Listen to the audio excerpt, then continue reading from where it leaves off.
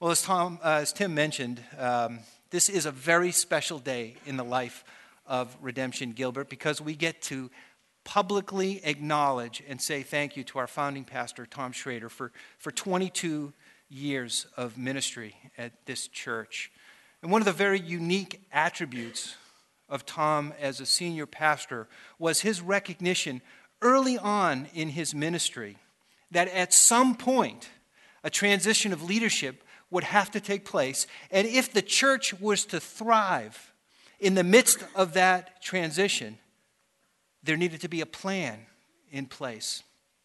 Well, it was about 5 years ago that Tom and the elders decided to implement that plan. The internal transition would begin immediately. Tom's idea was to distribute his responsibilities among 4 leaders.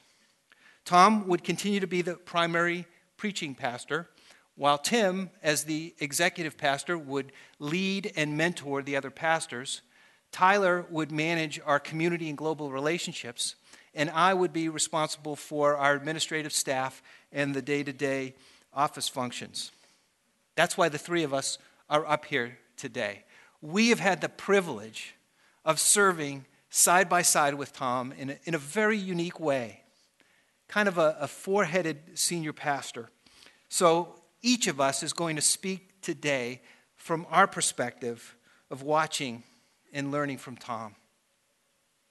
I personally have learned a ton in watching Tom as he has led this church and taught me about leadership. But I've also learned something of equal, if not greater value from watching him. And that is how to love my wife as Paul commands in Ephesians 5.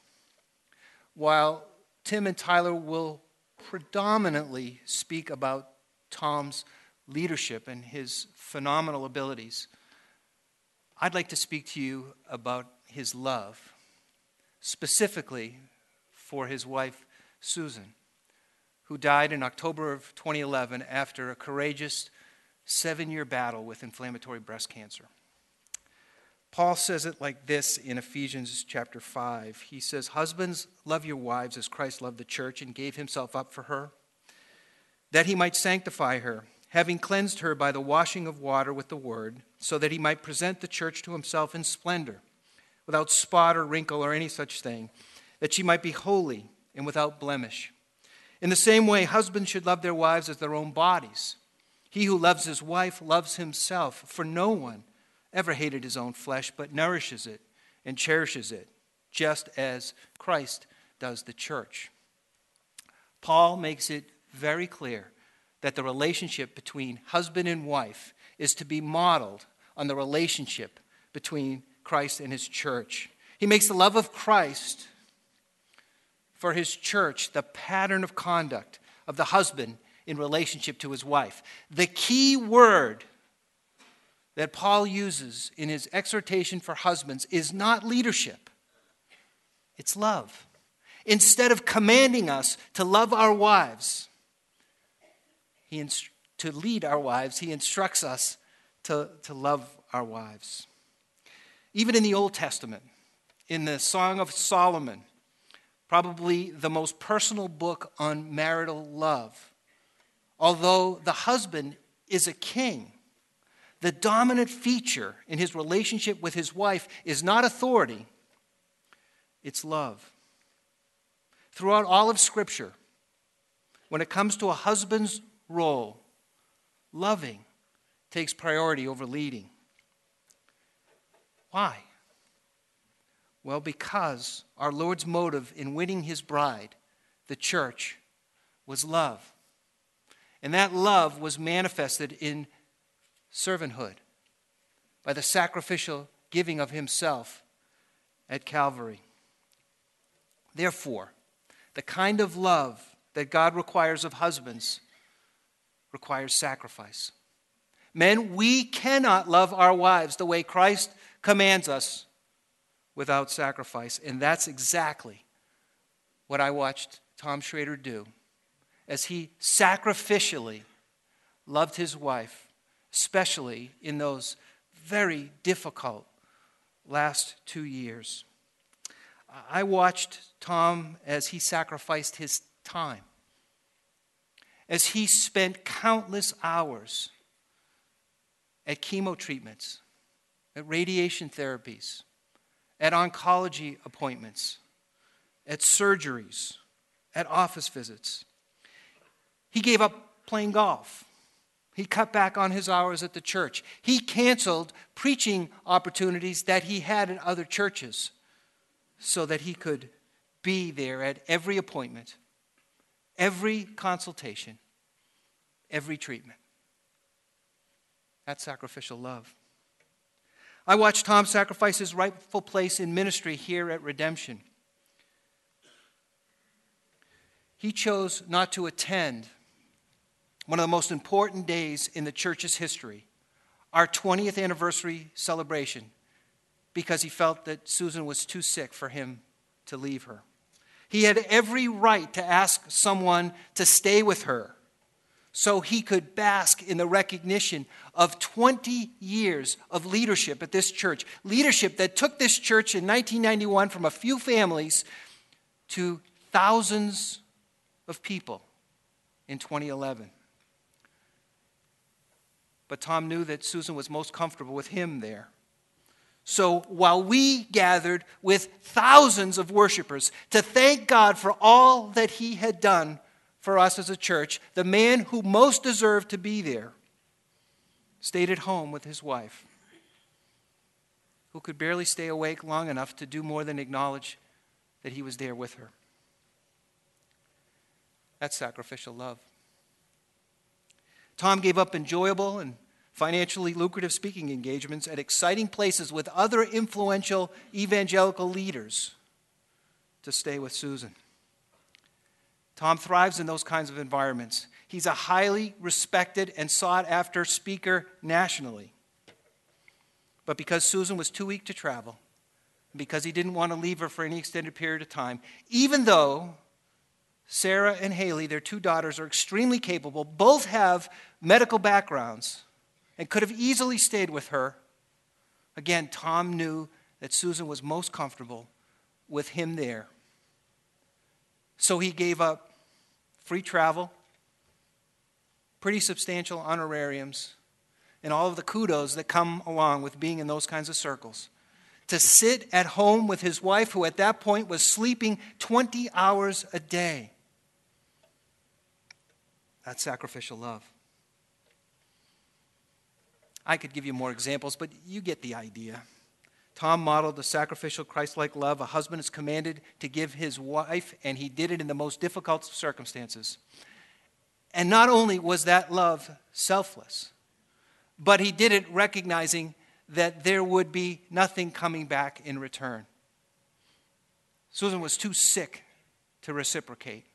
And if you'll notice in Ephesians 5, when Paul commands his husbands to love their wives, there are no conditions placed upon that love. There is no quid pro quo. It doesn't say, if she submits to you, then you love her. It doesn't say, if she's loving towards you, then you love her. It just says, love her.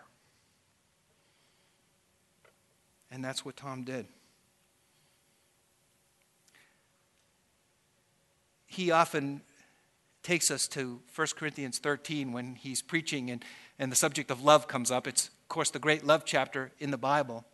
And in verse 5 of 1 Corinthians 13, Paul says, love does not seek its own way. In other words, it doesn't pursue self-gratification, but it practices self-denial. And that's exactly what I watched Tom Schrader do.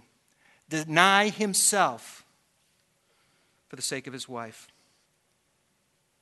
Tom showed me how to love my wife sacrificially.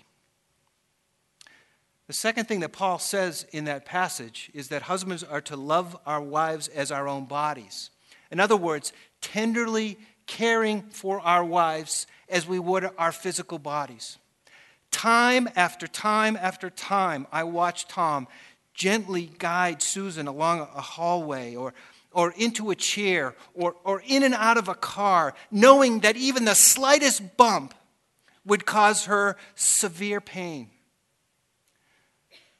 Tom cared for Susan the way he cared for his own body.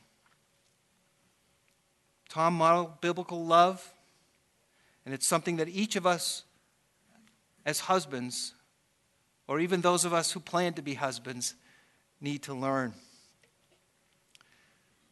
We don't need to be exhorted to lead, because if we'll love sacrificially, seeking the benefit and the blessing of our wives, even at our own expense, it expresses itself as servant leadership.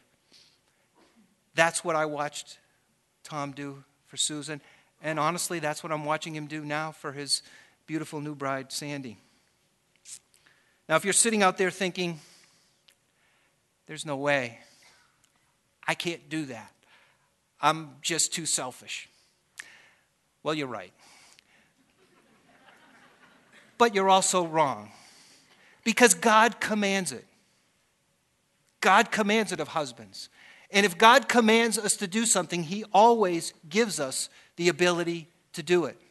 This section of Scripture, Ephesians 5, that I just read, reflects the results of being filled with the Spirit. The Holy Spirit replaces our selfishness with His fruit, which, by the way, begins with love. So, we can make progress in loving our wives sacrificially. We'll never do it perfectly. No one ever does. But with the power of the Holy Spirit and models and examples of men like Tom Schrader, we truly can work towards being devoted to our wives with sacrificial love. You know, Tom often makes fun of his selfishness in his first days as a husband. But his selflessness in his last days as Susan's husband has impacted me forever. C.S. Lewis said it this way: the gift love of God desires simply what is best for the beloved. So, Tom, thanks for modeling that kind of gift love for all of us.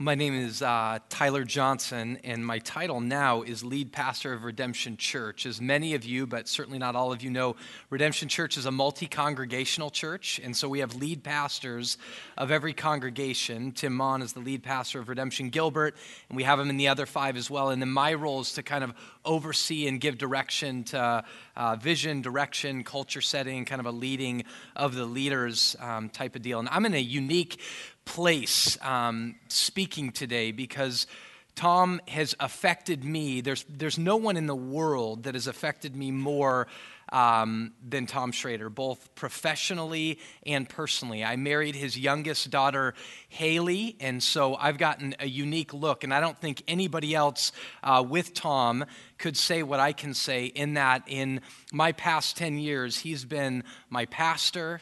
He's been the person that taught me more about the Bible than any other person on earth, and really set the foundation for all of my theology and those beliefs that we behave out of. So he was my pastor, my teacher, my mentor, my boss, my father-in-law, so truly a father figure. And then this is the really unique part that I don't think many people can say about their in-laws.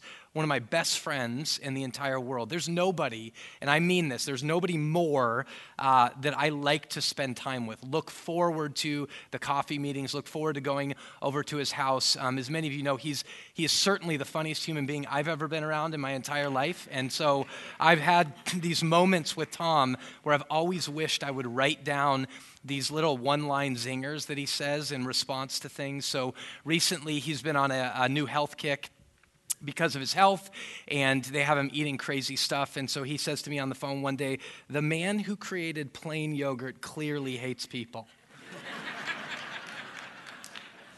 It's like that all the time. Susan would always, when I'd laugh, because I'd be over at their house laughing hysterically, and she would literally virtually hit me and look me straight in the face, and she was dead serious. And she'd say, "Stop it now. All you're doing is egging him on. Stop." But I love that about Tom, and I love his life. I have more respect for him today than I ever did the first day I started. When I began in ministry was about the time that I met Haley. And when I went to Tom to ask her to marry me, he said a lot of things. But one of the things he said to me is, Tyler, after he said yes, which was after about 4 times of asking, I think. But the 4th time he said, one of my concerns with you is that you're really driven. I grew up in a coach's home and a teacher's home, and I knew what it was to work hard. That's one of the things my father instilled in me. And his statement to me at that moment was almost a statement of, my fear is you're going to overwork. And the way he said it to me was, my fear about you, Tyler, is that on your way home, you're going to call Brad, which was a guy in my small group at the time, before you call Haley. And I remember that really stuck with me. And then when I got in and I started serving on the staff here at Redemption Gilbert, I started hearing this phrase that Tom would use over and over. Christ died for the church, you don't have to. And I'm a really zealous in my young 20s, and I want to change the world. And I'm thinking, but what about all the passages where the Apostle Paul says he's being poured out like a drink offering? But what Tom knew was something that a young 20-something-year-old wouldn't know, and that's human nature. And that the nature of human beings, and it is no different in ministry than it is in the marketplace, is that people are seeking consistently to make a name for themselves. They're seeking consistently to prove themselves. And the reality of human nature is that's true of my 7-year-old son, and that's true of 77-year-old people. And the reality of that is because of sin. One of the illustrations I love the most about sin is that sin, what it does to us is like power lines. We're like broken down power lines. And when a power line breaks, what happens? Sparks go everywhere, and it's almost like it's jumping on the street. Well, why? Because it's looking for its connection. And when sin disconnected us from the one we were made for, namely God, we're constantly looking to find our place so that we can be rooted somewhere. And the way that often manifests itself is seeking to make a name for yourself. Running after, are people approving of me? Do they like me? Can I prove myself to myself? Can I prove myself to other people, to my family, to my spouse, to my kids to their parents? So this statement has incredible wisdom and incredible truth in it. Christ died for the church. You don't have to. And what that is for all of us is resting in the finished work of Christ. It really alludes to this passage that I love as well in Hebrews chapter 10, starting in verse 11. I'm going to read through verse 14. The author of the book of Hebrews says this, "And every priest stands daily at his service, offering repeatedly the same sacrifices." So every day the priest is there offering repeatedly the same sacrifices. And look what he says, "which can never take away sins." But when Christ had offered for all time a single sacrifice for sins, he sat down at the right hand of God, waiting from that time until his enemies should be made a footstool for his feet. For by a single offering, he has perfected for all time those who are being sanctified. I love that passage because the picture of the priest is that picture of many of us, that daily we're offering things to try to make ourselves right. That's that word in the Bible, justification. We're constantly offering these things, but in reality, they never do it. They never complete us. They never complete other people. They can never take away that fact of sin disconnected us from God. But Christ reconnected it all. That on the cross, he fully defeated that sin, Satan, and death, and said, hey, one day everything's going to be made straight, and I've died and finished the work now so that you're made straight. You are made perfect, this passage says, even while you are consistently being made perfect, right? Because we go, wait a minute, we're not perfect. But at that moment, he made it perfect. And the picture I love is that Christ so finished the work that he sat down. That he's in this rested place at the right hand of the Father, knowing that the work is completed. And here's what the brilliance of Tom was. He knew human nature and the propensity to continue to go and go and go. And he knew fundamentally Christ finished the work. Christ died for the church. If he's sitting, why aren't you? There is a rest that comes along with the finished work of Christ that has extraordinary implications that Tom Schrader exemplified because he believed that. Tom says over and over, he said it to us as a congregation for the whole entire time since I've been here, since 1997, sitting right up there for the first time I came here. He would say this statement: what you believe affects what you behave. And I watch this truth play out in Tom's life. I watch it personally and professionally, is that Tom, what that resting does, that freedom that comes from the finished work of Christ, is it freed him from seeking to make a name for himself. Tom's very pragmatic. He always gets stuff right in our neighborhood. And he always has an uncanny ability to say things that connect with you in ways that maybe a 2-hour sermon would not. Recently, after he married Sandy, they headed down. Her hometown is in St. Louis, Missouri. And when he was there, he calls me and he says, in this park in St. Louis, there's a statue of a Civil War figure. And he said, I'm somewhat of a history buff, and I don't even know who this guy is, this statue. I have no clue who he is, but he was significant enough that they made a statue of him. And I'm certain if I don't know who he is, the majority of people don't know who he is, nor do they care. And then he says this: the only person who cares about that statue is the maintenance man who has to clean the bird dung off the top of its head. And this is this lesson he's continually told me is, Tyler, the chasing after making a name for yourself doesn't matter. In the end, nobody cares, nobody notices, and he experienced the freedom from that.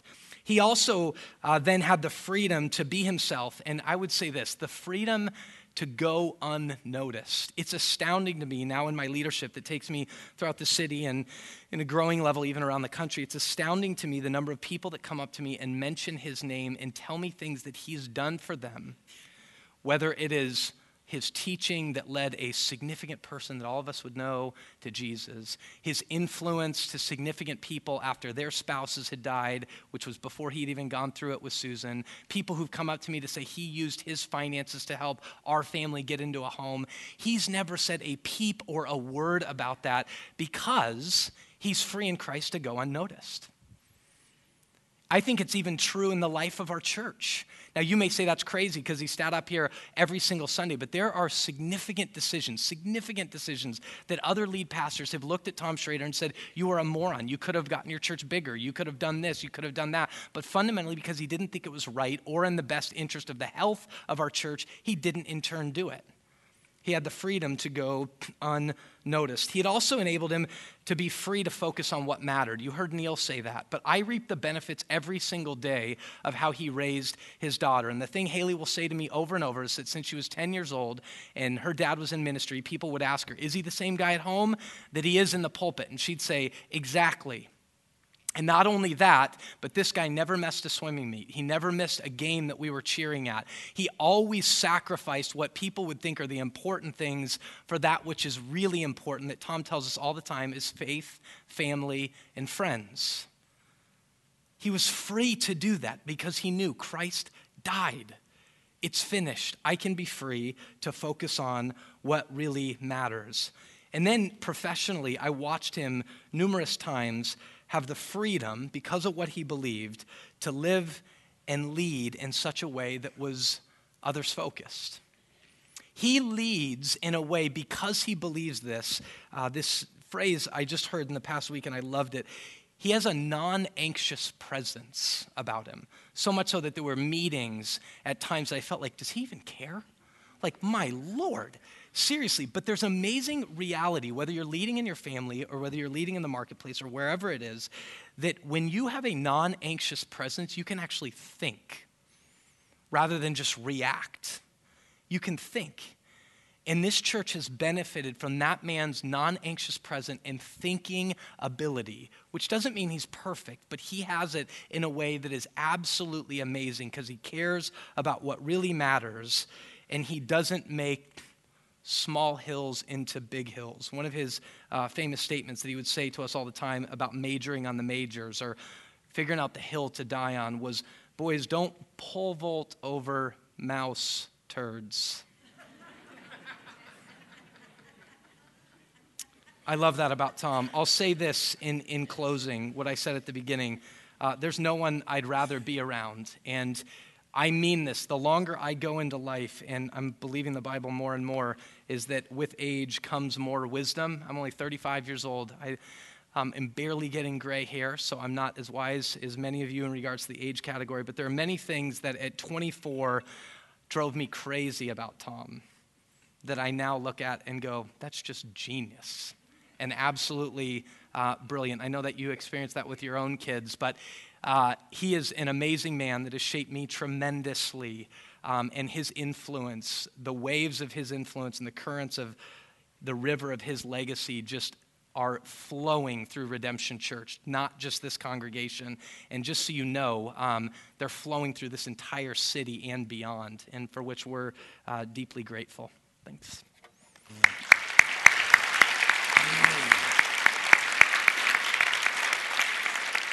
I met Tom 16 years ago. I was invited by a friend who had moved to Arizona that found East Valley Bible Church and said, hey, you got to check this place out. It's really cool. And so I randomly got on a plane based on his advice and came to visit. And he said, you need to hang out with this guy named Tom Schrader. Well, I do, one of my pastimes is to study preachers.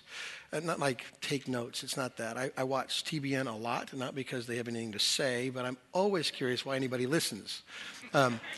So I take notes, like why do people hang out here? What's the winsome part? What are they saying that makes people come back? And so I had that kind of in mind when I came out to Gilbert. And he suggested I spend a day with Tom. And I didn't know anything about priority living. They were trying to explain it to me, and I'd never seen something like that before. And so I was trying to get my brain around that. And so I got in a stranger's car one afternoon. We were headed downtown, I think, to the city hall. He was teaching a Bible study down there, and I was carrying his bag, and he was giving some handouts. And I sat in the back, and I just kind of started doing the mental assessment, like, why is anybody interested? And what does he have to say? And this has been going on how long? And I was doing all those kinds of questions.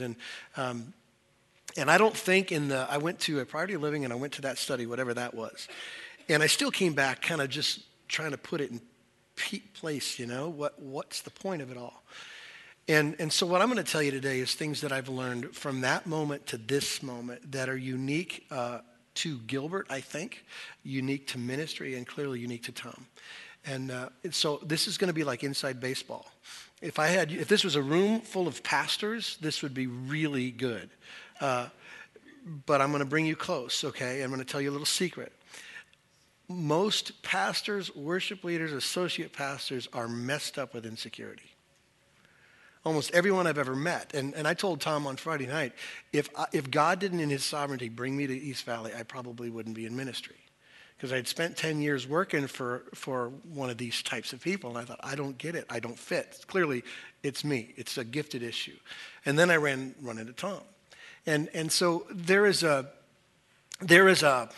brokenness even in ministry, right? People who are looking to, as Tyler mentioned, their own credibility, their own fame. They're looking for numbers. They're looking to manipulate. They're looking to be something, be somebody, and have you admire them. And it affects how they teach and what they say, what they don't say. And so to have somebody say, really, I love you enough not to care that much about what you think is an unbelievable anchored truth in what I would call a security that comes from God.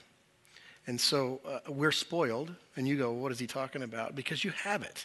We've had it for a long time. And I would say, predominantly, we're really blessed here. I think most of our staff is like that, and there's no mystery to why, because of the influence there. And so I think Tom, he's been able in the past to demonstrate the fact that he's secure in his own skin. He used to say a long time ago this phrase, and only a few of you will get this. He used to call himself the Dexter Manley of the Bible. Okay? Do you know who Dexter Manley is? Former football player, an all-pro, really, really good, but he was illiterate. And so he would use that phrase just as a joke, saying, listen, there are people who could probably slice and dice the text or the language more than I could. And he would say that and have no problem saying that. Most pastors couldn't do that. I remember, this is a funny story. He spent a lot of time with students, a lot of time with me in student ministry, and he would go to these summer camps, and we'd make him look like a fool. And he would take that on just for fun. And I know one year we decided to have him join the band for a particular song. And I think that's always been a fantasy of his anyway. So we dressed him up like one of the Blues Brothers. Hat, black glasses, and we gave him a harmonica. And we were in the back waiting to come out, and there was like 700, 800 kids, and they were freaking out. They were going crazy, and he was too. He's in the back. He was shaking. And I gave him a harmonica. He goes, what am I supposed to do with that? And I said, well, real simple. You just blow or suck. And he goes, well, I got half of it.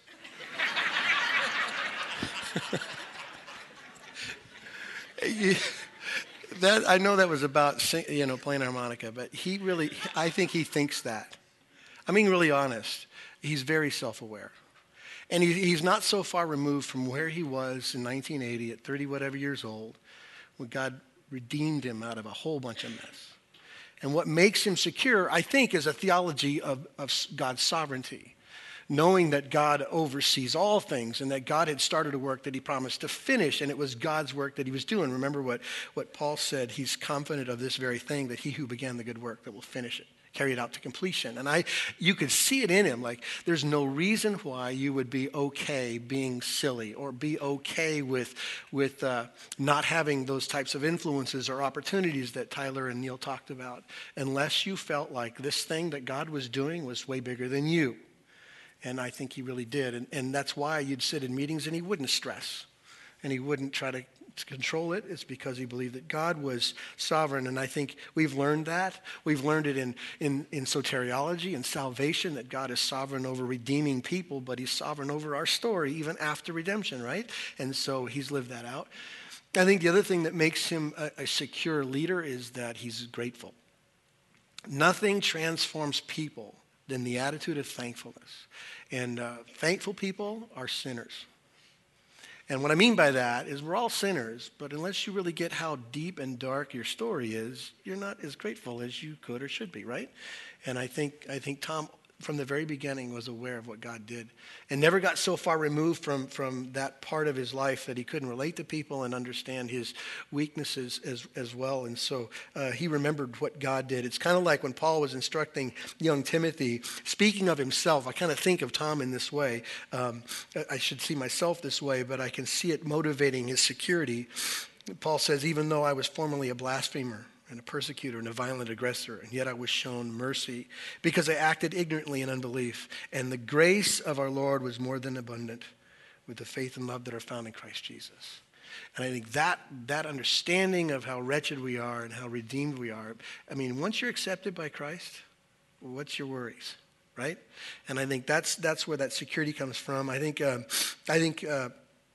he understands personally that all of us are not that important. We serve a time and a place for a moment that God wants, and that God's kingdom has no end, and God will finish the work he started. And there'll be lots of people in that story, and Tom understands he's one of those people, and that's really good. And I think that brings about security. There's another aspect, again, inside baseball. Don't want you to feel too bad about pastors, but a lot of them are controlling. A lot of them are insecure in that sense too. They don't lead open-handedly, and Tom always did. Tom was perfect for me, I'd have to say.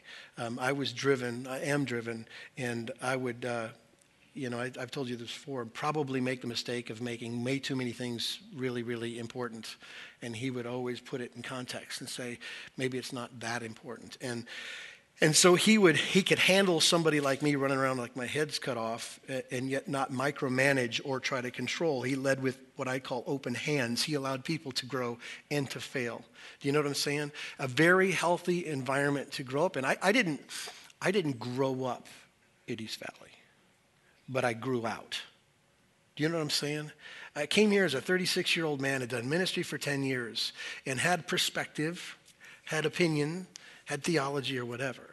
But there's when a young man becomes a mature man, he fills out. He takes on skeleton and structure, and I think that's what God did here with Tom, and he did it with a unique relationship. We're in some ways very similar, in some ways we couldn't be more different. I mean, we're way different in some, and in those places where we're different, he would treat me like this because of that fundamental truth that Jesus taught in Matthew 7, treat other people like you would want to be treated. It's kind of like the theme of how they started the church. We want to start a church that we'd like to go to. We'd like to treat people, have staff, be treated like we'd want to be treated. And so he did that. He opened his hands with all of us, not just me. He encouraged us in our work. Even if the things we were doing were so small in scope, they didn't really matter to the whole. They were small and important to me or important to this little group or whatever, and he would encourage that. He participated in ways that nobody saw and probably nobody cared. 14 years he came to summer camp and taught 6 to 7 messages in a context I don't think he was necessarily that comfortable in, but got comfortable in. He played basketball with your children and their friends. He hung out at a game field, and he looked silly and did things because he was communicating the gospel, and those things, and then to support that group of people. Some, by this time, hundreds of volunteers who are discipling students, which is a really incredible thing. And I suppose more than any other way to demonstrate his open-handedness would be this transition we're talking about, we're in the midst of. He's not done. He can still teach. He's going to be invited everywhere. He is healthy. He's doing well. He could still do it. But in his mind, he thought, and I believe that he prayed this up, that the timing was right. And so nothing communicates more the open-handedness, lack of micromanaging part of his leadership than this transition. He said many years ago about thinking about the transition, and I suppose learning lessons from churches around us in our valley, and maybe from churches around the country, that most of them don't transition at all, and they talk about what they used to be.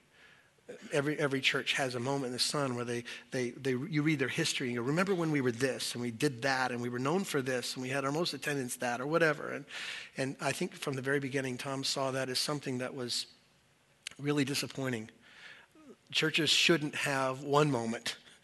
They should have lots of moments if Jesus is the king. And so I think he thought that way from the very beginning. So he thought about transition before anybody was thinking about transition here.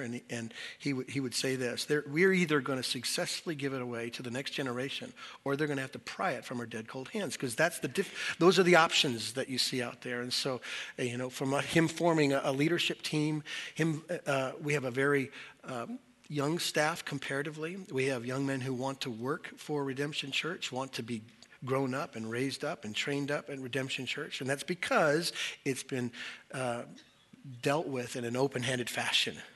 People can find their giftedness and their voice in the midst of a whole bunch of different ones. And so this transition represents that.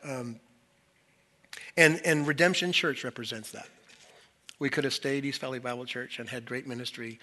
We had a great staff, a lot of preachers, but somehow the idea of having a gospel-centered, outward-focused church cover the state of Arizona, which is now 6 congregations and growing, right?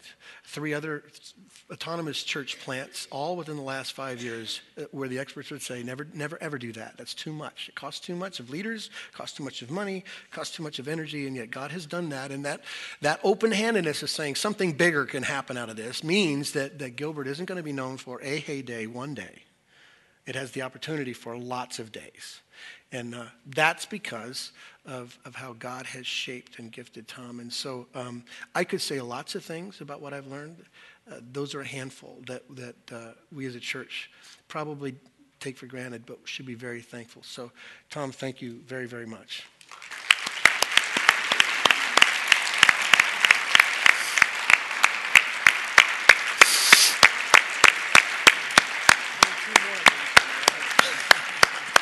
It'll get better. Thank you.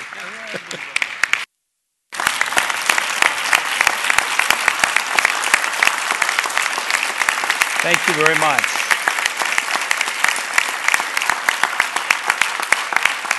Thank you. But I know I speak for all of you when I say that's enough. I felt that way sitting there.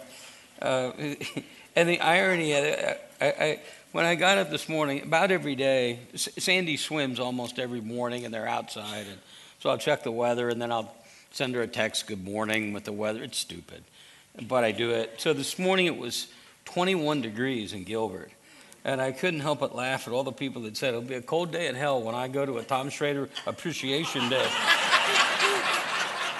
That's all I could think of this morning. I found myself laughing. God has a sense of humor.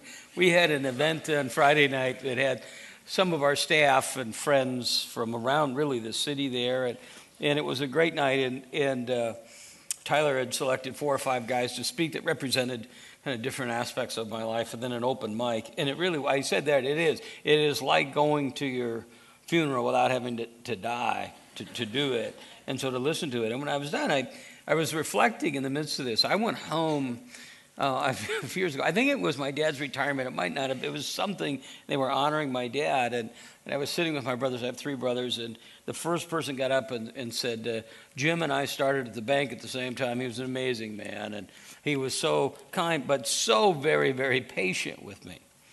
And he sat down, and the next guy got up and said, I was new at the bank and needed a mentor, and somebody told me to get a hold of Jim, and I did, and he's an amazing man, very, very patient with me.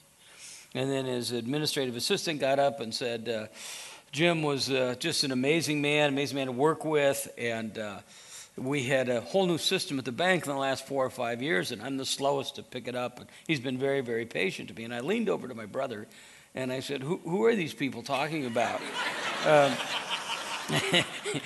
There are, it depends on how you count, but I looked it up the other day. There are 1,009,013 words in the English language. If I gave you 1,009,012 choices, patience would have never been the word that you would have associated with my father. But at moments like this, you tend, I think, to speak that way. So there are some of you who are laughing on the outside and screaming for equal time right now. And I know that, and I can live with that, but that's okay. That's part of it. One of the things that happened the other night, and it was a great moment for me, was somebody said, and I assume trying to be funny or clever or both, or speaking the truth, they said, I hope this whole thing doesn't go to your head. And just the opposite is what happened the other night. I looked around the room and I was reminded that though I had a front row seat of what God did at East Valley Bible Church, Redemption Gilbert, Poverty Living, and a lot of other things, it was not me. There was always an us to it. I had a chance maybe to be on the bus and I guess maybe drive the bus, but there was always a group with it. And you see the guys on the platform. God brought together an amazing staff and team over the years. You all, we can't pull off a Sunday without hundreds of you.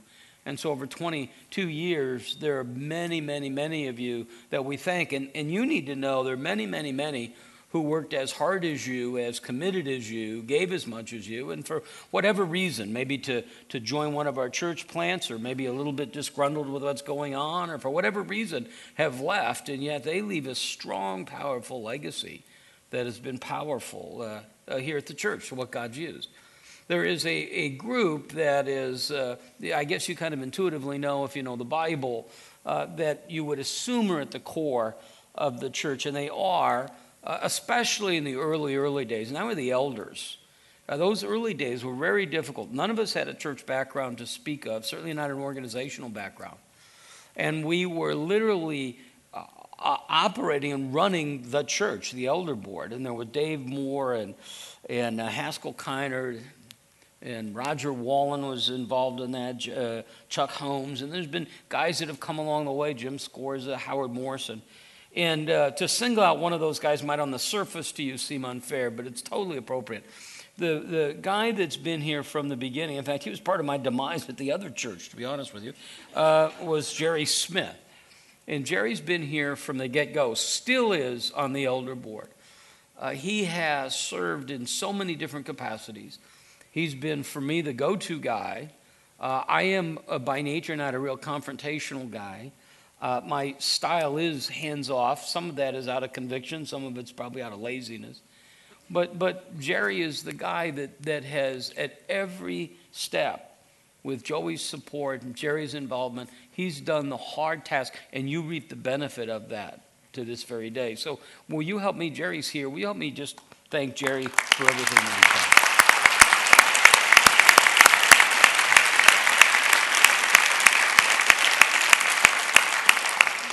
done? The question, and I've had like a half a dozen people today, and it's a little bit frustrating, but I also understand it. I've had so many people say, what are you going to do now? With all your time is kind of the implication. And I'm like a junior high boy. I don't but I don't know exactly what we're going to do. And this may seem odd, but I've become a bigger fan of Redemption Church than when we started. When we started, I had a vision of what I thought it might be, but now I've had the chance to see it and know that it's not even the tip of the iceberg, but the tip of the iceberg, to go to the other campuses, to see how God has used Redemption and a lot of Redemption Gilbert to go to the other campuses and see hundreds of people who were involved here who are now serving at the campuses that are touching people all over that we would never reach as one campus. To walk on the bilingual campus in East Mesa, to see the families there, to see the people that I don't even know that will express their gratitude, not just to me, but to us, and how powerful that is. To go up to Flagstaff, which is just a treat. And God has given us a location there. I hope we just signed I got all excited in a meeting the other day because they said we've signed a long-term lease for the facility in Flagstaff. And I was all excited because we're very vulnerable there with that location. And then they said the length of the lease was 6 months. It doesn't seem very long-term. If you're young, 6 months is a long term, I guess. But Flagstaff is an amazing opportunity there, and what God's beginning to do around the valley. And I've never been. I don't think, if I'm totally honest, I don't think I've ever been motivated by money. Though it's cost my friends a great deal of money to keep me in poverty. That's what I like to say. But I've never been motivated by money, perhaps, or power. But I like influence. I like the ability to be able to sit down with people and shape the way they think and the way they act. And God's provided us an opportunity to really impact some of the churches around town in a major way. We've got a great 2 weeks from today, I'll be in the pulpit at Scottsdale Bible Church, which is just a great opportunity for me and a relationship that we've forged there. So part of whatever the future is has with it the idea of influence. I'm not sure on specifics, but I know it will include continuing to serve on the Redemption team here, the leadership team, teaching as God opens opportunities. We'll continue to do priority living, so I'll teach here on Wednesday morning and then downtown on Thursday morning and Thursday noon. And God's done something. If I were to begin to really isolate people and thank them, there are three people specifically that I want to acknowledge in the growth of the church. Two of them will be here today. One won't. Sarah was here this morning. Haley will be here tonight. And the girls were amazing. I don't know, and there's no way you could understand it. I didn't. How difficult the church and the pastor and the role would be on the kids. How hard it would be on them. The expectations that were placed on them. And I used to tell them, these are expectations that would be placed on any kid, frankly, not just you because of your position. And Haley was 8, 9, 10. Sarah 10, 11, 12, whenever the church started. And to watch them grow and to watch them process some of the times that are great. It's always fun. Look back at some of the pictures and they're at the groundbreaking and they're out there in the tractor and those are great times. But there are other times when you're walking around and things aren't as much fun. And to see how God not just protected them, but to see them both involved in the church today. It happens to be here in the Redemption churches. But to see them involved. To see them with their husbands, with Tim and with Tyler and with their kids. It's just a great moment. And God, and I think they've learned the power and the beauty of the church and serving in the church. I have so many friends whose families seem the worse off for the job, which doesn't make sense to me. So I would always tell the girls, I can do the stuff I do with you because of the freedom of the church. And then the person who will not be here today would be Susan. I came home one day and we had left a previous church and we were trying to find a place to go to church. And so I was going. She said, you go, I can't just go to 4 of these services every Sunday, but she would go to one and then she would go home and she'd with the kids or whatever. So I came home and I said, listen, I think I'm going to start a church, get some guys and start a church. And she said, no, we're not going to do that. I'm not doing that. We just had a tough experience, particularly hard on her. And didn't know. And I said, okay. So a couple weeks later, I said, I still think we need to do this. And she said, all right, here's the deal. I'll do it, and I'll support you, and I'll encourage you, but I'm not working in children's ministry. And I said, okay, that's fine. That's fine. And then she was essentially at the core team that started the children's ministry. I said, the bad news is that's where we're going to need you right away. And then she said, all right, but no women's ministry. And then she led that. And what she did, and she understood, is that this was going to be hard. And she always created an environment that was just a peaceful environment. She absorbed the blows. I remember I got a cassette. There was something that happened. It had to do with washing people's feet and the service. And that's why I'm saying this is the counterbalance. And a guy wrote me a long letter, and he said, I could never imagine you humbling yourself. It had a lot of, it wasn't fan mail. And there was a cassette tape in it. And I sat it down, and I had to go somewhere. And I came back. I said, where's that tape? I want to listen to it. She said, no, I listened to it. And then it was on the garbage can. She just pulled all the stuff out and then ripped the thing off. She said, you don't need to hear stuff like that. And it was just amazing. This is an amazing tribute to her. And somebody the other day, and I think it was Jerry, I'm not sure, said to me, rarely does a man find a great wife like you've had, but now you have two of them. And at just the right time, God brought Sandy into this segment of my life. She's a strategic planner just by nature. She is asking incessantly questions about what do you see here? How do we do this? And just an amazing gift for this time. So I appreciate your concern and your questions. We'll continue to serve in all the roles here in a Priority Living, but beyond that, we're just kind of figuring life out. I go back to this passage all the time. Peter's talking and delivering a message. It's Acts 13:36, and he speaks of David. He said, for David, after he had served the purpose of God in his own generation, fell asleep, that means died, and was laid with his father and saw corruption, his body decayed.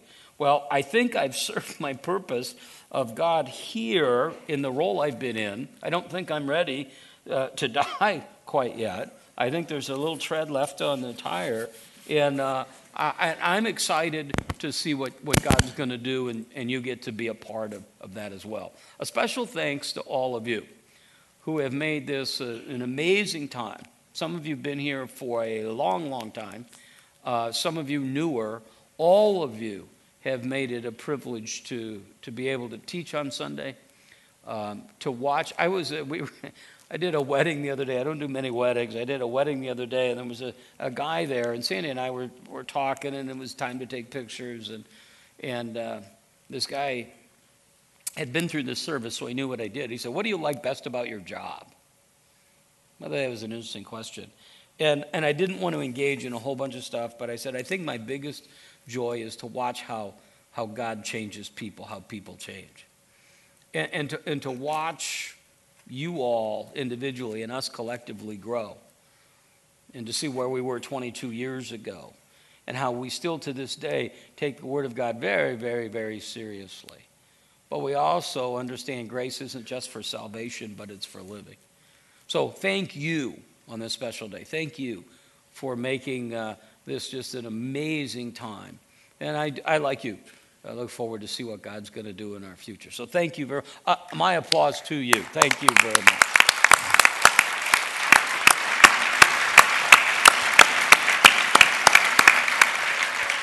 Well, we're gonna take a moment and give some gifts to Tom. I'm gonna invite the elders and the pastors who are here. This is the best part of the day. Yeah.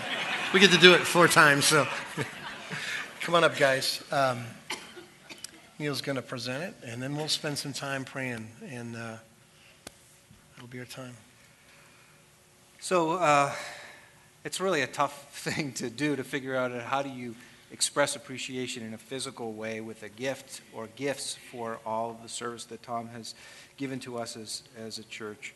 So certainly got the family involved, talked to Sandy and Sarah and Haley, and got some great ideas. So I'd like to just take a moment and present those very special gifts. The very first one is a requisition to a sculptor. We're going to ask him to build a statue. And the poor guy that's got to clean that every day. Who is this?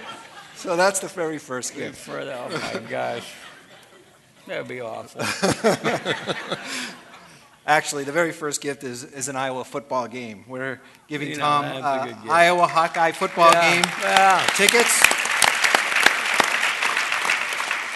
4 tickets with round-trip airfare for 4, as well as accommodations at the Black Hawk Hotel or hotel of his choice.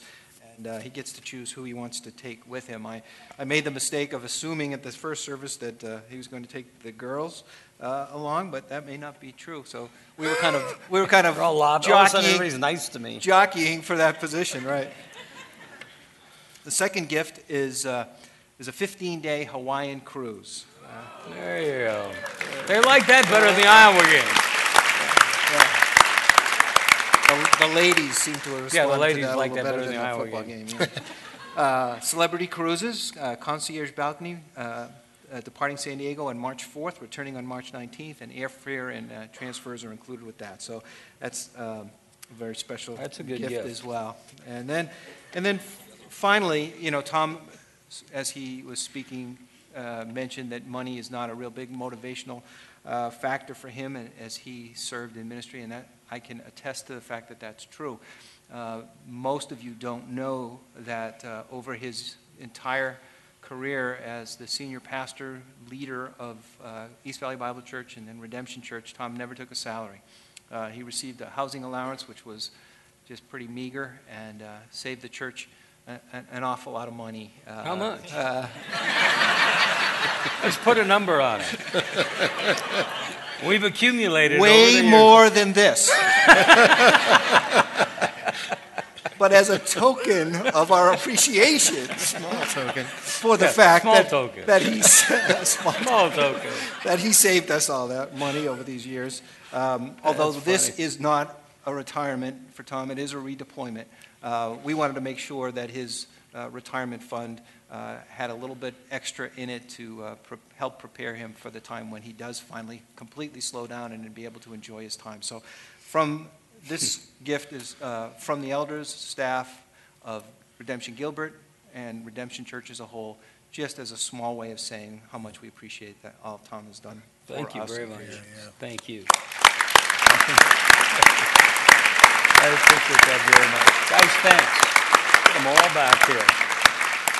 One other thing before I pray and before Tom leads us in communion is he's going to be over in the Commons when we're done, just kind of a reception line. You meet and greet and talk and eat and all the stuff that happens in one of those. So let me pray and thank God for what he's done. God, I thank you so much for your faithfulness, for your grace and mercy. God, I thank you for what you did in 1980 to redeem him. I thank you, God, for the gifts that you gave him, the unique way that you made him. I thank you, God, that he has faithfully proclaimed your word here for 22 years in 6 and 7 services sometimes of delivering that. And God, I thank you for the things that he's taught us by that teaching as well as his life and example. God, I thank you for his family and his continued influence here and around the valley. God, I pray in this redeployment time that you would use him in even ways he hasn't imagined yet. And that you, again, like you already have, you would get all the glory and all the honor and all the praise. We pray this in Christ's name. Amen. Amen. Amen. Amen.